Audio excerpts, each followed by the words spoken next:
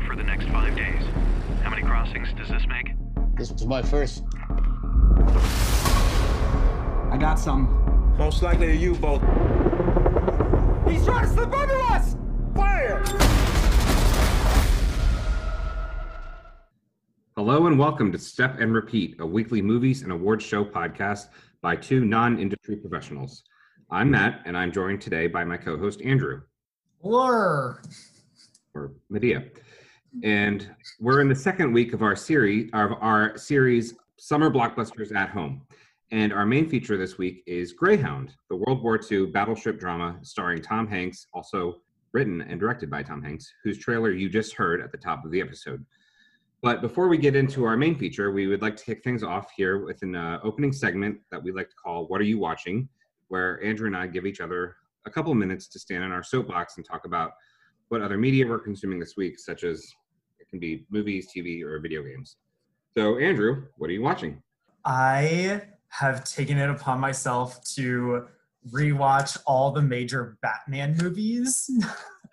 And I think, did I talk about this on a previous podcast that I had watched Batman, the original Tim Burton, which I was kind of underwhelmed by. But this week I moved on to Batman Returns. So I was watching Batman Returns this week, and I just find it so weird that I love Batman Returns, but I didn't really care for Batman the original because they kind of go hand in hand, right? There's not one, I think the way that history treats them, they're almost equally good in a way, they're kind of a pair. So I everything about Batman Returns for me, the weirdness of it totally worked. Tim Burton, I think got to let his freak flag fly a little bit on Batman Returns, a little bit more that he couldn't in the original Batman. And so the original Batman feels very, paint by the numbers. And Tim Burton just was hey, we're going to do whatever the hell we want with a S&M Catwoman and a really weird Danny DeVito as the Penguin who becomes a politician. And it gets to be really funny, which I don't think the original Batman could live up to. So I just really loved Batman Returns. So I was really surprised by this effort of mine, and I'm now glad to move forward in time with my other Batman movies too. So because the next two are the Joel Schumacher ones, which may not live up to my 90s childhood. Yeah, rest in peace too. I know that's one of the reasons why I started. There's 4 or 5 different reasons, but Joel Schumacher died a couple months ago, and now everyone started talking about the Batman movies. So I was I should rewatch the Batmans. Yeah. Well, I guess a couple weeks ago or last week, the test audiences came out for Batman Forever and said an extended cut. They saw an extended cut, much darker tone. Now we're getting all these different cuts of now that Justice League has kind of come out the Pandora's box and kind of opened up all these different versions of superhero movies, I guess at least in the DC universe. That's neither here nor there. Yeah, you've made a huge mistake because that's another reason why. Yeah, so the first Batman, Tim Burton, it was actually the very first movie I ever saw in theaters when I was really? Kid. Yeah, I was. You could argue I was way too young to see that because I think I was not even 2 yet.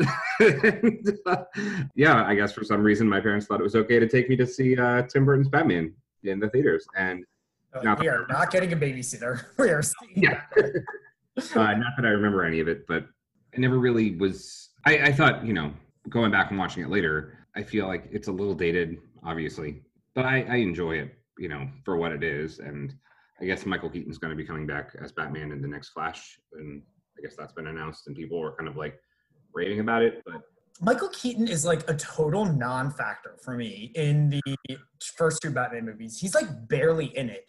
It's shocking how little the first 2 Batmans feature Batman. Yeah, well, that was the whole, that's the whole thing with these, like, I guess I don't want to say like 90s superhero movies, but is what it is. Like this, like even early 2000s, you can say like the superhero or the main title character is like hardly in it. It's kind of like a build-up story to like the end, if you will, of like the good versus evil, Batman versus Joker, Spider-Man versus Green Goblin, the list goes on. But like, it's not like movies today where we just don't have the patience for that kind of stuff. Yeah. That's It's all origin stories now. origin stories. Yeah. So, back then, that's just kind of how it was. Batman is, it's a relationship between, there's three, at least to me, there's like three main characters. It's Bruce Wayne, the Joker, and Gotham City. I've always, with all the Batman shows and movies and everything, video games, Gotham City to me is like a central character to the plot of any of the shows or movies. And now with the new Batman with Robert Pattinson, like they just announced a new HBO Max show that's with the movie. So like, I feel like I really started this Batman rewatch at the right time. Yeah. But like another Batman TV show, like Gotham. Like, But so anyway, you're talking about Batman Returns, right? The second one? Yeah. Yeah. So I've always been like way too scared of Batman Returns. I think Danny DeVito gives like a horrifying, like as a kid, I could not watch Batman Returns. I got too scared of it. And like, I told my dad, I was like, turn this off. I can't handle it. A plot point in Batman Returns is like kidnapping children. Yeah. Like that is very understandable. Like why kids would be afraid of it.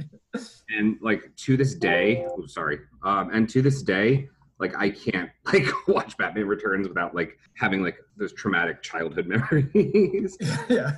But I mean, from what I remember of it, obviously Danny DeVito does a great job because he scared the daylights out of me. And I'll always think Michelle Pfeiffer is like one of the best Catwomen. Great. She's the best Catwoman I've ever seen. Yeah, I don't think anyone will be able to top her. I did really like Anne Hathaway in The Dark Knight Rises, but I wish she got more to do as like a actual. Yeah, I agree. I feel like she doesn't.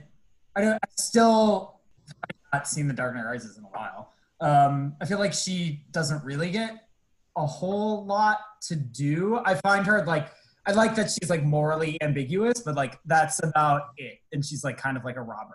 And then but I don't really remember a whole lot otherwise about her personality. Whereas like I loved Michelle Pfeiffer's Catwoman's personality. I was like rooting for Catwoman in Batman Returns. Well, I mean, Selena Kyle is not entirely, like you said, she's ambiguous. She's not villain or hero. She's she is. And there's a story there in and of itself of like the story of Selena Kyle and Bruce Wayne or Batman and Catwoman.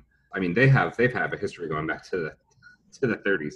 But yeah, I think Michelle Pfeiffer, like she was perfect to me and perfect. Yeah. I guess we'll see how Zoe Kravitz. Oh, sorry. Zoe Kravitz cast as the new Catwoman in the Batman. So one of my big issues with this new movie coming out is I think there's way too many villains, way too many like rogues. Like the rogues gallery is just huge. Like you've got like Oswald Cobblepot, the Penguin, and Catwoman both coming back. So it's kind of like a rehash of Batman Returns. Yeah. Plus you've got like the Riddler, who's played by Paul Dano, and I know they mentioned like the Joker is going to be making some kind of a return, and I think there was like one more, and I can't remember. But anyway, that's like four right off the bat there. And Catwoman and Batman, like their story is just it's so complicated, and like it's you could like make a whole movie like just of the two of them. And I really hope Zoe Kravitz like does her justice because I love Catwoman. I think she's one of the greatest. I love the talent that's attached to the new Batman movie. Oh yeah. So, like, I'm optimistic that it'll be really good, but production's been interrupted by COVID, so we'll see how that goes. We'll see. So, cool. Well, yeah. So I've been watching Batman Returns. I might revisit that in another week, another Batman movie. But yeah. Well, if we do talk about Batman Forever, I will go on a soapbox myself and defend Jim Carrey till I'm blue in the face because I think he is one of the greatest characters, casted characters in all of comic book film. I think his performance was completely overlooked by all the critics and everyone. I think he was like the perfect Riddler, and I think Joel Schumacher could have done so much more with him. But like, I just absolutely love Jim Carrey. Well, maybe we'll get to see him in the this R-rated cut or whatever is Yeah. Supposedly is there. So. And who knows, maybe he'll come back in the Batman or the Flash, since apparently this is all like a multiverse anyway. And boy, this is going to be fun. So For real. Stay tuned. Well, Matt, what are you watching? So I haven't been watching too much this week, but I did want to talk about something that we have mentioned on the podcast a little bit before, and something we haven't really talked about yet. And it's a show I finished a few weeks ago, which is Mrs. America. Oh, yay. Yeah. So I know we haven't talked about it much, and yeah, I really love the show, and I wanted to chat with you a little bit about it. Mrs. America, obviously, well, I mean, if you haven't seen it, it's an FX show on Hulu, and it tells the story of what's her name? Phyllis Schlafly. Phyllis Schlafly, yeah, and her band of merry misfits as they travel across country and from convention to convention to stop the NRA, which is ERA. NRA. Oh my God. The ERA, which is the Rights Amendment. Yeah. So it's set in the 70s during the women's movement in America. Yeah, and so Rose Byrne plays Gloria Steinem, who is the Cate Blanchett's opposite. She is one of the leaders of the women's movement, and along with a just incredible cast. And it takes place over, I think, 8 episodes. 9 episodes, yeah. I really love Mrs. America. I think if you haven't watched it, you should, especially if you're, into women's issues at all, or call yourself any kind of a feminist. I think it's an important watch, and it's important to know the people surrounding the women's movement, like who started it and where we are now, even though unfortunately it's not really a conversation we're having right now. It's not really the zeitgeist, but it has been in the news with the whole Me Too movement and women's equal pay for equal work and all that. So yeah, I think this show was kind of a response to all of that. And yeah, I just kind of wanted to talk a little bit about some of my favorite performances. Margot Martindale plays Congresswoman Bella Abzug, which I think, if you don't know Margot Martindale, she is a force to be reckoned with. Famous character actress, Margot Martindale. Yeah, exactly. So yeah, she's great. And obviously Sarah Paulson's in it. She plays this woman named Alice, who supports who rejects the ERA and kind of works for Phyllis Schlafly, but kind of throughout the show seems to have a change of heart towards the end. Well, she really does have a change of heart. And yeah, I think that's one of the good things about her character is that she doesn't really have, well, minor spoilers. I don't think she has a real change of heart at all. She's still anti-ERA by the end, but she sees the other side and humanizes the other side a little bit. Yeah. But she still goes about her business against the ERA. So yeah, exactly. I wouldn't quite call it a change of heart. And that's what I think the interesting thing about her nuance is that even the good people on quote unquote the other side still when push come to shove don't really change. Yeah. I feel she's, to me, I kind of took it as she kind of did have sort of a change of heart, but she was her thoughts have been so suppressed, and her she obviously she can't speak up for herself, and she just gets it's to the point where she just can't go against Phyllis, and if she does, she'll get chastised and attacked. I just like that scene. There's a scene the dinner scene. There's a scene at the end where they're at all the Stop ERA people are at a charity dinner.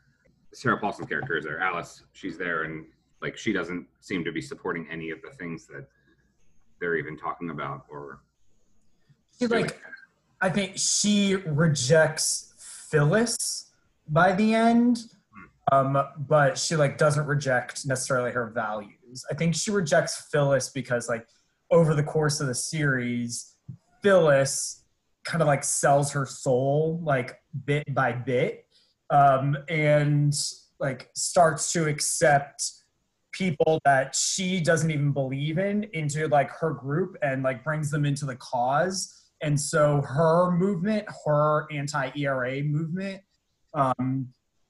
devolves into like a monster. And so by the end of the series, like Phyllis, the rot has set in, and with like Alice, who brought the ERA to Phyllis's attention in the context of the series. Alice isn't a real person. Like she doesn't have like her blinders on, and like now she's like questioning like, who is this like Phyllis? I don't even recognize you anymore. This like friend that I had 10 years ago. So she kind of rejects like Phyllis and what she has sold her soul to do. And so like and their relationship is damaged. Yeah. And I love the irony of the show too. And I the path that it goes on where like Phyllis starts out like, she's this woman who believes like a woman's place is in the home and she has to be there for her husband. And I love the irony of the show where like it ends up where Phyllis wants to be the person that she is pretty much fighting against. Like she wants to be the one to go to school, to get the law degree, to be like more than her husband wants her to be, and really more than her husband in general. Because it's about power for her. Yeah, it's not. Yeah. It's about power. It's not about like values. I think the irony of the show is just like, it's really what makes it. And like just this like, I don't even want to call it the evolution, but like like a shift in attitude of Phyllis and how people see her. It's great. But anyway, that's what I'm watching or what I watched was Mrs. America. FX. And like you said, like the cast is so incredible, and the cast is primarily women. Like, I mean, I'm talking like 90 to 95% women for good reason. It's so when the Emmy nominations come out later this month, the best supporting actress category in a limited series is going to be basically the like best Mrs. America supporting actress, because like we're going to see nominations for Rose Byrne, Margaret Martindale, Uzo Aduba, Sarah Paulson, like all these freaking people. Yeah, it'll be interesting to see like who's in, who's out. I know. Kate Blanchett would be lead, and she's gonna get nominated too. It's like everyone else is just gonna be like supporting. It's like some other like names that are in, like Melanie Linsky. She was in 2.5 Men. She plays Rosemary. So she's really good too. And Tracy Ullman's great. In it, yep, as Betty. She's an interesting character. So.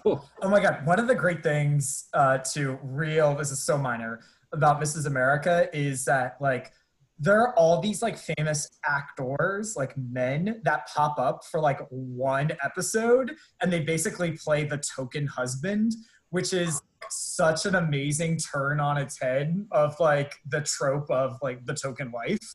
Yeah. So like John Slattery and John Slattery's like the only consistent character, but like Adrian Brody shows up like in just like one random episode, and like Bobby Cannavale is like in it randomly for one episode. These are people who could carry a whole series, and like they just get like 2 seconds like screen times. Josh Hamilton, so like I find that so amazing and like a great use of actors. Yeah. And like they know it too, and they just like, here's your slap in the face, now get out of here. So so it was great. I do love that little addition to show. The whole show is like amazing. I'm sure we'll see how well it does at the Emmys. It's mostly a battle between Mrs. America and Watchmen, but I think Watchmen has the very slight edge right now. So, it's still too early to tell because nominations aren't out. But Well, that's what I'm watching. yeah, sweet. What? Yeah, Mhm. those were like the good stuff that we watched this week. Not Really? that is a good segue into the Navy stuff I found not so good this week. Our main segment, Greyhound. Do we have to? Yes. Greyhound, the Tom Hanks World War II drama. I misspoke, I think, on last week's episode, and I think you said it at the top of the episode too. It was not directed by Tom Hanks, but he did do the screenplay. And Oh, sorry. Yeah, no, you're right. I said written and directed, didn't I? yeah. Yeah. No, I think I said that last week too, and for some reason I thought he directed it, and then I saw that he didn't. I was like, whoops. But he did do the screenplay. Aaron Schrader was the director. Yeah. It's available. This movie is available to stream exclusively on Apple TV Plus, which you can only get with a subscription. So you have to dish out the $5.99 a month or get a free trial, whatever, if you want to see this movie. But Or make your decision after you finish listening to us. yeah, listen to our reviews, and we will tell you whether to see it or skip it. So, speaking of reviews, should we do a 10 words or fewer summary? Okay. Because I didn't prepare one, per usual. Yeah, neither did I. All right, my 10 words or fewer. No fluff war movie, difficult to understand, Tom Hanks, decent. Sure, that's better than I don't know. that I can do. Again, not prepared. I just came off, it was off the cuff. Okay, here's mine. 90-minute action film meets bare requirements to be a film. That's 11. I counted 90-minute as one word. Okay. 90 is Hyphenated. Minute is one word. That makes sense. But I'll give it to you. Yeah, we should have punishments for each time we go over 10 words. Punishments. Okay, I'll think of a good one and let you know. Yeah. We Mine get is cut 10 off. points per word for you. You can cut me off at any time if I go on a diatribe. That's it. You're over. That anyway. I know.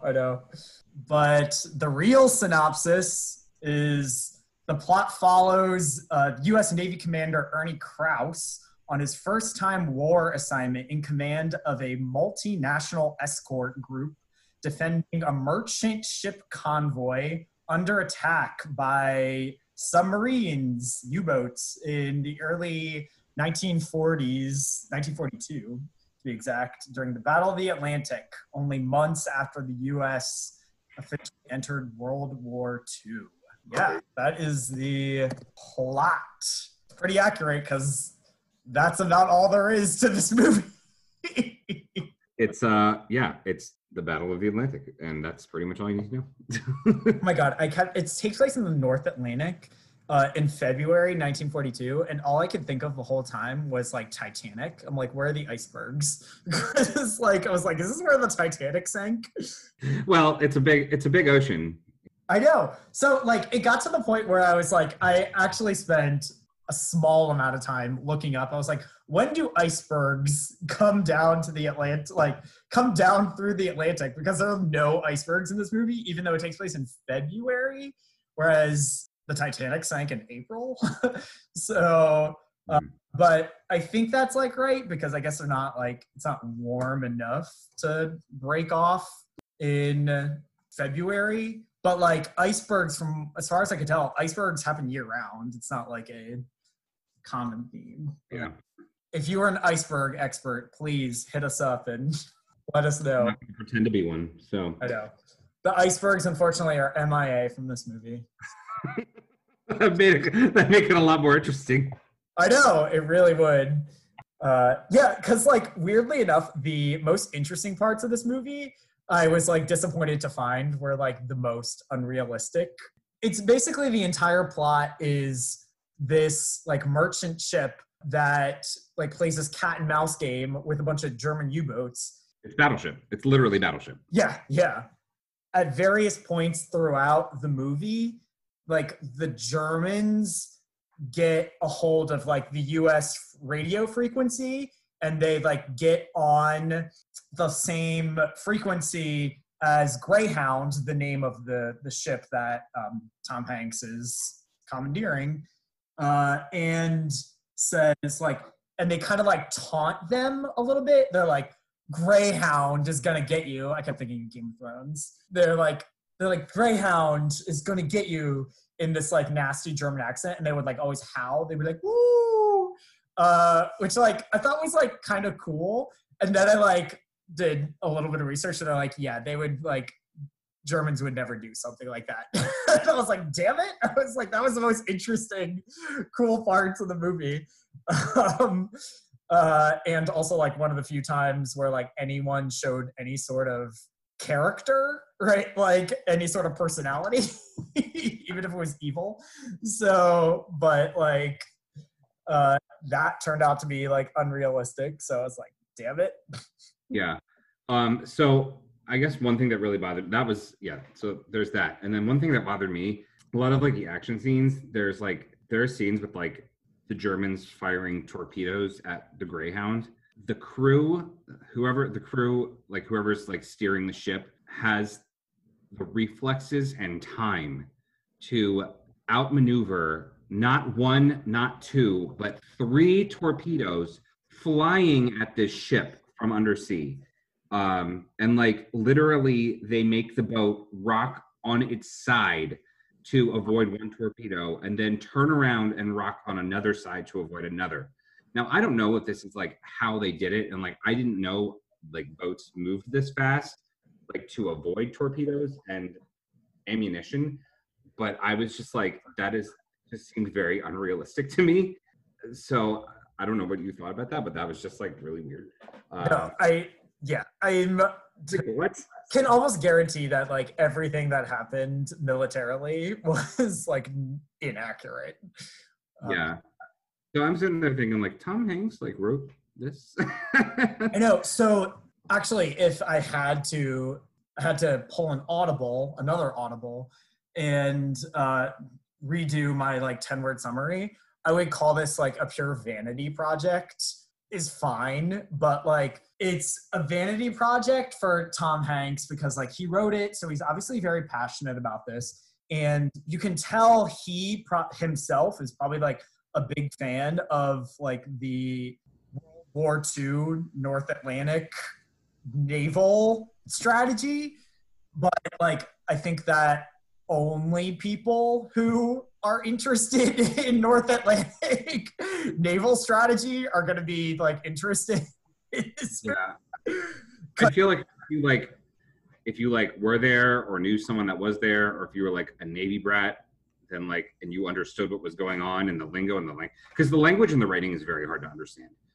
It's all very like on the ship, like they talk very fast and like they talk like, you know, they're sailors, and there's no like you and me like traditional dialogue. It's all like, sure, like torpedo 30 knots right ahead. And it's like a lot of it's just very hard to understand. But I feel like if you are a sailor or like in the Navy or a military in general, you may like have a better understanding and appreciate it more. I guess it was really hard for me to follow the language and follow the scripts. I see what you're saying, and I'm in a weird position because I agree with what you're saying, but at the same time, I also think that they dumb some of it down a little too much too. So they would like, there's a lot of like explanation. There's like they explain everything. They would like point to something, be like, that is the British supply ship that is named the Hamilton or something, like, I don't know, or like right in front of us. And it's like, what? It's like, okay, you didn't have to like use like a million different adjectives to describe this like one ship. Well, they'd also have like the words on the screen, like I know. in British supply ship or something like that. Yeah, and so it was like, I was like, that really was like unnecessary to like explain all of that information right in front of you too. I mean, emotionally, all you need to know is that, like, are they a good guy or are they a bad guy? Because you never really see anybody else off the ship. It's a whole convoy, but you only ever see people on the Greyhound. So, like, it doesn't really matter who else they are. Sorry. Yeah. Sorry, unnamed soldiers that die. I just assumed anyone above ground was a good guy, and anyone or above water was good guy, and anyone below it was bad. Yeah, and that's like honestly a fine assumption. Like, who cares? Can we talk about like the running time too? Because so weird, right? Like a 90, it's so short for. It's less than 90 minutes. Like it's like 84 minutes, like from opening to like till the end credits. Because usually war movies are long. Tom Hanks movies are pretty lengthy. And I was just shocked that like this movie was so short. And I don't know if it was like because of quarantine or something, or like it was rushed and like there was like unfinished shots and like, or like unfinished editing. I don't know, or if it was even like a finished movie, but it just seemed like it was not complete, or there was like a lot missing that should have been there. I kind of agree because like, well, not kind of, I do agree because like there are some weird pacing issues. Yeah. So like early on in the movie, like while they're on their voyage in between like the US and the UK, they are abandoned by planes like who would have air cover, but like the planes can only stay close to land. So like throughout most of the movie, they're in like open waters essentially, which is why they face the U-boat threat. So anyway, it's like an area called the Black Pit. Throughout the movie, they kept reminding you like how many hours until safety, right? So they would be like 50 hours until like air cover, and then it would be like 36 hours until air cover. But they would chop it up into weird segments, and then like since this whole thing is almost all action, they would end a slight action sequence and then they would like jump 8 hours like directly into like another action sequence, and in between those two segments is just like a black screen that says like 36 hours until air cover. And so like it's like a weird sort of breather, because like if you want to have this like consistent long stressful 90-minute movie, then like why are you splitting it up into like segments? Like you go like anxiety, tiny break, anxiety, tiny break, and like that didn't really work for me. Like I feel like the anxiety should have been like all throughout. Like if the point is being you always need to be on alert, then don't ever let up even for a second. And like the movie lets up for several times. So I didn't really get that. So like I think that was a poor editing thing. And the stuff at the beginning, like Tom Hanks is in theory like waiting on his like girl back home, who's a woman, played by Elizabeth Shue, who gets like one scene literally. And like that's it. They like never really revisit that too. So like it feels like there was more to that story that never got like put in. So like it kind of does feel unfinished. Yeah. All while Cleveland is just trying to give him a sandwich. I know. Like that's like the thing. There's like no real characters. So like every character has like one quality and that's about it. So like Cleveland is like the ship chef, and like that's all he does, and he's like just trying to get the like the commander to eat, and like cool. Like, yeah. That's it. Yeah, I just didn't. I'm like, why is this necessary? Like, are you trying to say he's tired? We can see that from his bleeding feet. I know. Yeah. Like, I just got put off, like, because I'm just thinking the whole time, like, this movie just seems unfinished. Like, why are we putting this out? Why are we rushing this out if it's just unfinished and undone? I feel like this is a movie I like should have liked, and I maybe could have liked a little more if I would have seen it in theaters, but like watching it on my small computer screen, because I could go on a tangent about how Apple Plus sucks. No, let's do it. Let's do it, because like part of the reason, right? Part of our thing as critics, right, is like, is this worth it? Is this worth getting an Apple TV subscription? And no. So let me tell you. Can I just go back in the soapbox real quick? No, so, let's do it. I want to do this. So I knew we were going to review Greyhound this week, and I don't have an Apple TV Plus subscription. I didn't get my year plus thing or year thing. So I got my 7-day free trial, and then there are some shows there I do want to see too. So I don't have like a Samsung. I have a Samsung TV. It's a smart TV, but it's an older generation, and it doesn't have the Apple Plus app. So I can't watch it on there.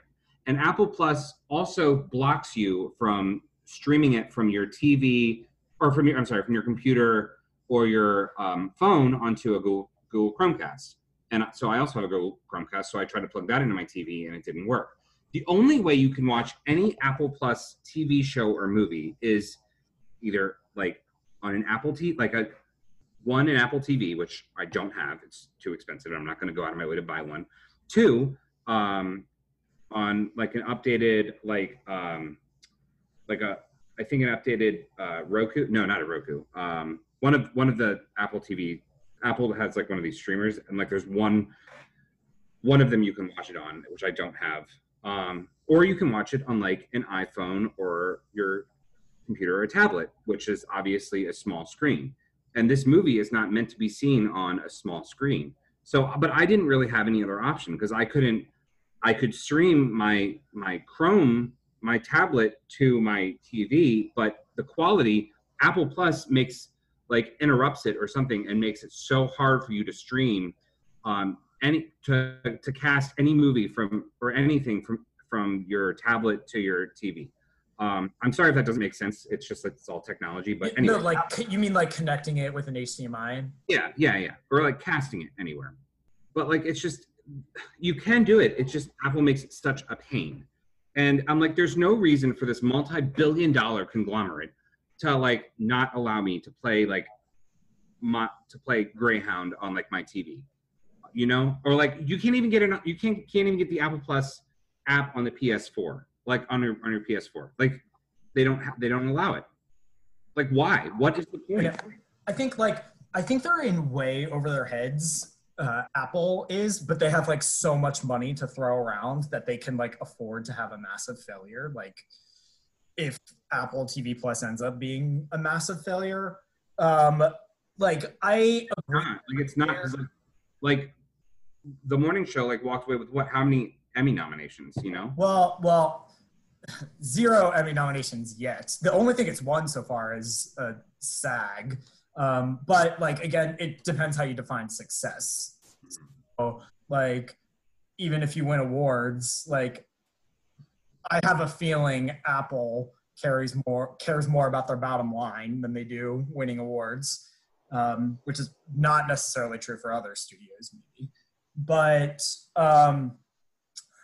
anyway, so like Apple's player is like really difficult to, I mean, even watching Greyhound, and I've been someone who I watched the morning show. So like I've had 10 episodes to like kind of get used to this player type of thing. And it's been out for almost a year now, Apple TV Plus. And like, I had to like refresh my player like 5 or 6 times in order to get Greyhound just to play. And like, it just wouldn't play. This wasn't something wrong with my computer. At first I thought it was, and I restarted it. And, but no, like it just like wouldn't play at all. And I was like, really? I was like, I got my dinner already, like Friday night, ready to like watch this movie, and like it couldn't even play. And I was like kind of bummed, and it took me like 10 minutes to get it to work. And like, you shouldn't be having those kinds of growing pains at this point in your stage of release. So like that was super annoying. And like number 2, kind of to your point, we had like a sort of text exchange about this. Apple is really opaque of how you can get Apple TV Plus. Because like you were saying, like, I don't know if I can watch this on my like Samsung TV. Like, you can't get it on a PS4. Like, Apple really doesn't want you to know where you can get it or how you can do it. And frankly, what the difference between Apple TV and Apple TV Plus is, because I don't think the average person is going to know. For the record, Apple TV Plus is the streaming service, and Apple TV is just like the box that like collects it all together.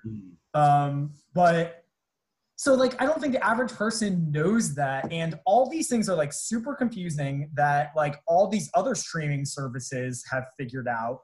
And even streaming services that are new to the game and have a shit ton of money, like Disney Plus doesn't have this problem.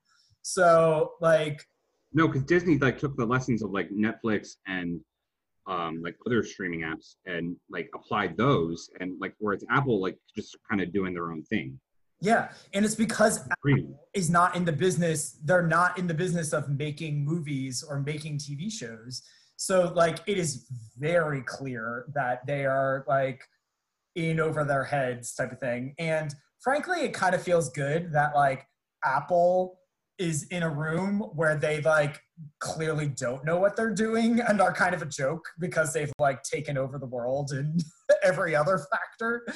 So I don't know, like I feel like they should have their shit together at this point, because like I got a year subscription when I first started, and like they're really gonna have to procure some really good material in order to convince me to keep it, because otherwise I'm probably gonna dump it. Yeah, so like I mean, if you look at like as far as like not just like not the player goes, but like as far as the original streaming and original content, like I've only seen one episode of the morning show, but I haven't really watched anything else because nothing really intrigues me.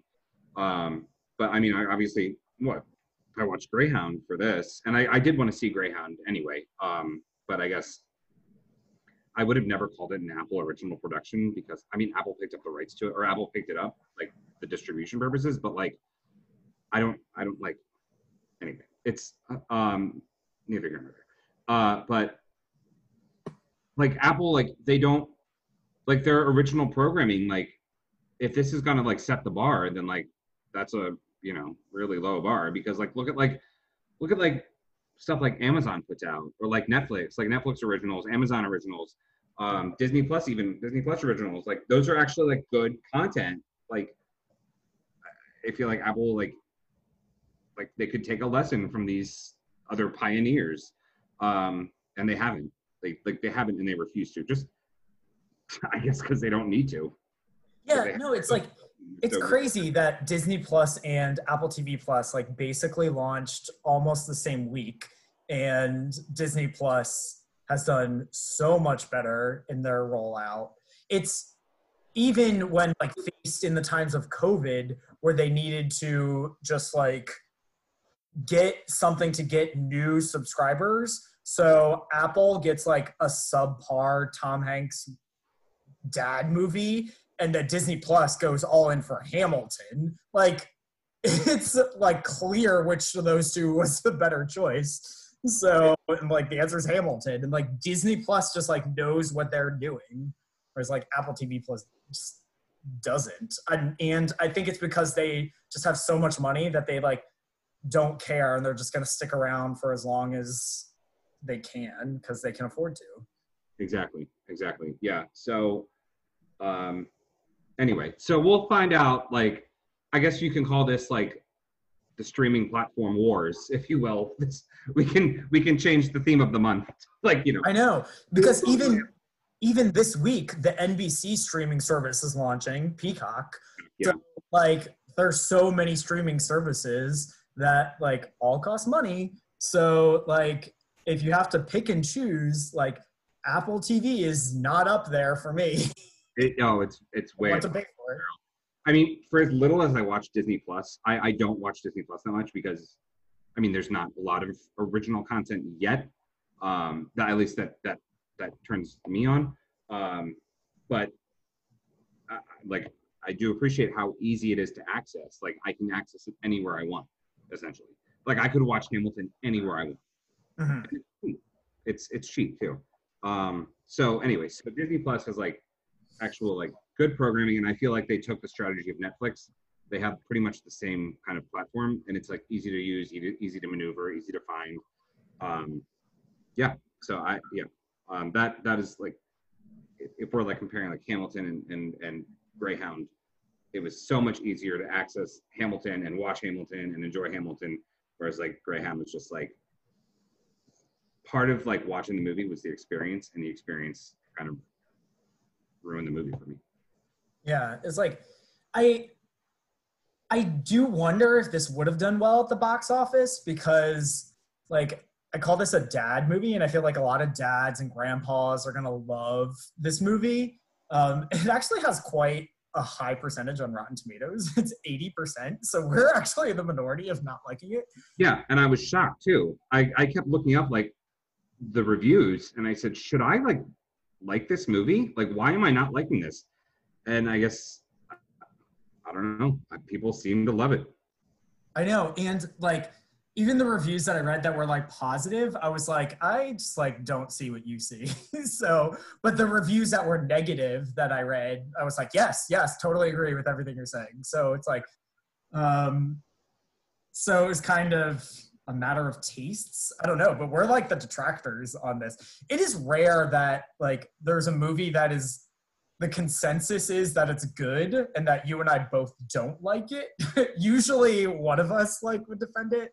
This is a rare occasion for us. Yeah.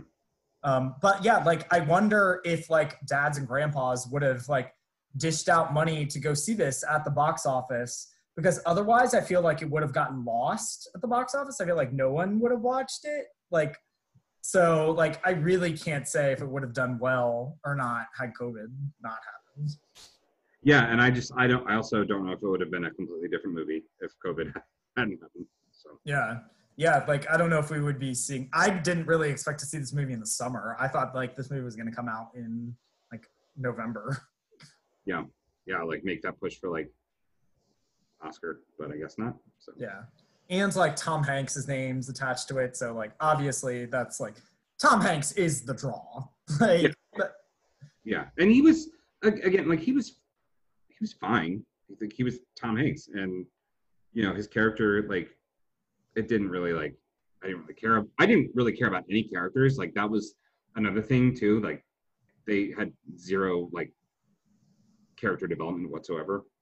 So I didn't care about any characters, but like, you know, I think Tom Hanks did, you know, the best job with what he had.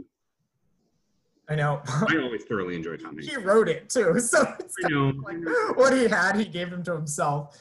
So it's like I don't dislike Tom Hanks coming out of this, but like it wasn't that great, which is like why it's like, okay, just let Tom Hanks make his World War II movie that he wants to make. And yeah. So I don't know if you saw in my review, I wrote on Letterboxd that I would be interested to see like a different director's take, because I was almost a little reminded of Dunkirk, and like how I would have been very intrigued to see how like Christopher Nolan would have handled this and like done this movie, because I honestly think like he would have done a so much better job, and like that's coming from me, and I do not like Christopher. So yeah, I would be interested to see this from his perspective. I know he's a little right now. He would not be caught dead releasing anything on Apple TV Plus. Yeah. But I was also reminded of Dunkirk too, because like it's similar to Dunkirk of like it takes place over like a 2-day time frame with like in World War II with like a cast of characters that you don't really know much about them. Like they're all just kind of like nameless soldiers type of things. And I was like reminded, I was like, why do I like Dunkirk so much? And then, but like, I don't take to Greyhound. And like the answer to everything is like, is nuance, right? So like, I feel like when a character dies in Greyhound, like I really kind of felt nothing because like none of the characters had any sort of characteristics whatsoever. And remember, the entire movie takes place in the intimate setting of one ship, the Greyhound. So like when you're that intimate, I feel like you should really know the characters like well. So like when a character dies, you feel something. And I didn't. So whereas like in Dunkirk, you get perspectives from like all over the place. So like you get the petty soldier's perspective, you get the captain's like perspective, and you get like the civilian perspective. So like, and the civilian perspective is like the most traditional one. Like that's the one where you like know the character names, like George. Mhm. And so like spoilers for Dunkirk, but like when George dies, it's like really sad because like you really feel for him, but like you knew the character's name. And so like, and like when the civilian ships roll in to save the day in Dunkirk, it's this like super uplifting moment where I cry each time. It's probably like the only time I've cried in a movie where I'm like, are happy tears. But like I don't get those uplifting moments like don't exist in Greyhound because like you never know any of the characters because they don't even have characteristics. Yeah. So, like Yeah.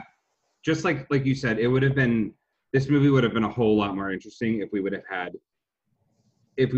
different focal points. Not like it doesn't even have to be. Well, I would have preferred different focal points like in different areas, like the rescue and like yes on the Greyhound, but like the rescue, the air rescue, and like maybe like another ship, like one of the British ships, or even like one of the submarines. Like it would have been nice to have those different perspectives. However, we didn't get that.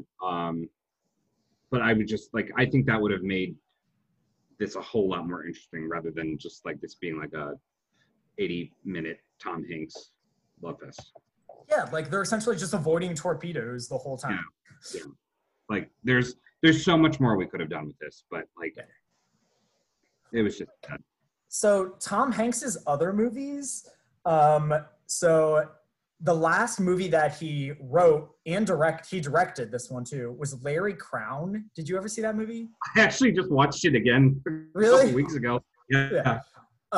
So I rewatched the trailer for Larry Crowne, and I was like, I honest to God can't remember if I've seen this movie or not. Like, Really? I have, but like I don't remember. I didn't see it in theaters. I saw it when it came on digital.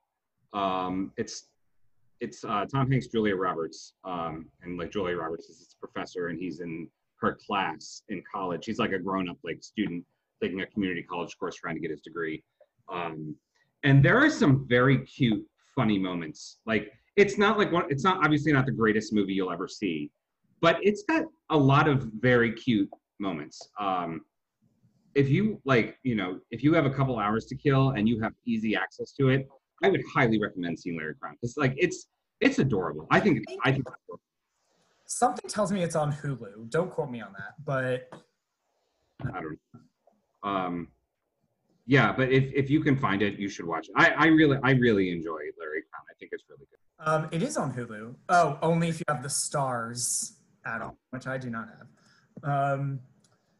But that was like the last movie he like wrote and directed, and before that, the last one he did was That Thing You Do, which I also just rewatched, and I love, and I think That Thing You Do is great and still holds up today. So, like, I feel like this was just kind of like a misstep for Tom Hanks in his at least writing career. I don't know if I fault Tom Hanks entirely because I don't know if this was an incomplete movie, and the studio will never come out and tell us. I know, it's like weird. They were like, Tom Hanks has COVID, let's release Greyhound as soon as possible. Yeah.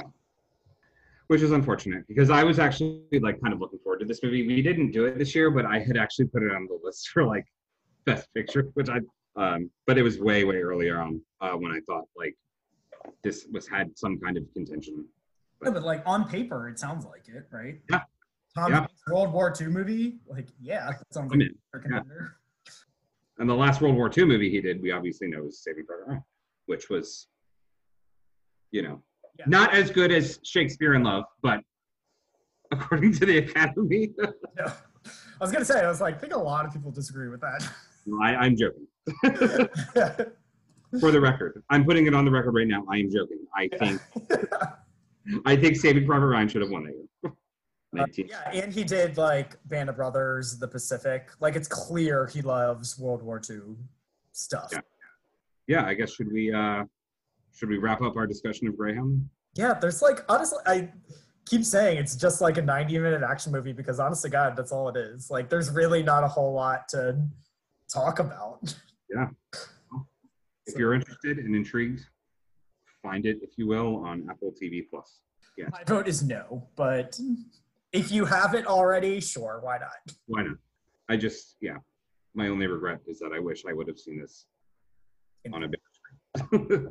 Whenever we get to go to theaters again. But that's why we have summer blockbusters at home. I miss the theater so much. This Oh, me this too. movie was a reminder of how much I really miss going to the movie. It's I been know, so that's like the number one thing that I miss. Like, to be honest, I don't miss like bars all that much, but I like really miss the movie theater. yeah, it's the experience, It's like, Yeah. as we were talking about earlier, like movies are an experience. You go out and get your popcorn and your drink and you like sit and like you have this like giant screen in front of your face and like it's a big difference like in terms of how you like digest a movie. Like whether you're watching it if you're watching it on a big screen, you're going to have a much different experience than if you're watching it like watching a movie on a laptop. Not only like is like the screen a factor and like the sound is too, and like you also have your distractions of like being at home as to being in the theater. It was like, home you have like snacks you can walk up and get, you have your phone you can be on, just distracted by all that. You can pause it to go to the bathroom. Like, you're taken out of it so many times. So taken out of it. There's like, I mean, it's great like that we do like these summer blockbuster at home series and like the series that we've been doing, but like it really takes away from the experience of being in the theater, which is one of the reasons I'll always advocate for for movie theaters and the theater industry and movies not going straight to video on demand. So everyone wear your damn masks so we can get back to the theaters as soon as possible. Please. Get off Facebook. Get off the conspiracy theory website. Thank you. You said it. For people in the back. Yeah. For people in the South. Ugh, in Florida. Yeah, we love you, Florida, but please wear it. For all our listeners in Florida, wear a mask. All right. So, what's next on the docket, or should we? Yeah. July 10th, this past weekend, was like a major weekend. Like, it feels like the first kind of like summer smackdown of the year where there was like a ton of stuff released. So the movie we're viewing next week is available right now. It's Palm Springs, the Andy Samberg comedy, like Groundhog Day-esque comedy that's available to watch on Hulu. So it got great reviews at a Sundance, and it got great reviews like this past weekend when it was reviewed. Everyone seems to really like it, but there are some detractors. So I'm curious as to how I'm gonna take it because it's been getting a lot of talk. I haven't seen a trailer for it. I know nothing about it. I know nothing about the plot. So I'm curious to see this. And I do like Andy Samberg. Big fan of Brooklyn Nine-Nine here. So I'm intrigued. I'm excited. It made headlines for being like the most expensive movie ever to be purchased at Sundance. Really? Yeah. It made headlines because like the previous record was like $17.5 million, and Neon, the studio that bought it, paid $17.5 million and 69 cents. Oh my God. Nice. And that was, yeah, exactly. Like that was very intentional. The 60. That's funny. That's hilarious. So they just wanted to make a statement. Yeah. Well, then it must be good if Neon bought it. Do you know what was the original record for? I don't know what movie it was. It was like it feels like every year these records get broken because inflation. So Yeah, wages stay the same. I know. So I have a feeling like I'll take to it. Like Andy Samberg, I generally really like. So oh my God, I just looked it up. The old record holder was Birth of a Nation. Whoops. I know, but like the not the Birth of a Nation, like the like super racist one. This was the Birth of a Nation that was made by Nate Jones, who has like rape allegations against him. So any movie called Birth of a Nation is just cursed forever. So yeah. Let's just not make any more movies called Birth of a Nation.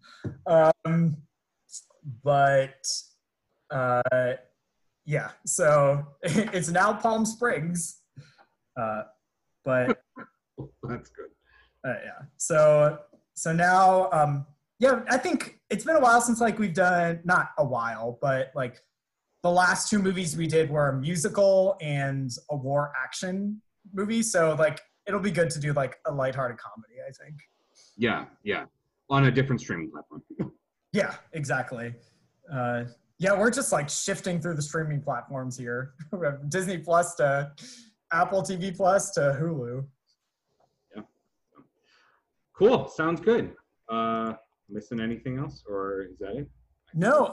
Well, since it's available right now and on Hulu, so if you've watched it or want to watch it in the coming weeks, we want to hear from you. We want you to send us your reviews so we can read them on the air, so you can know that we aren't the only two opinions in the world.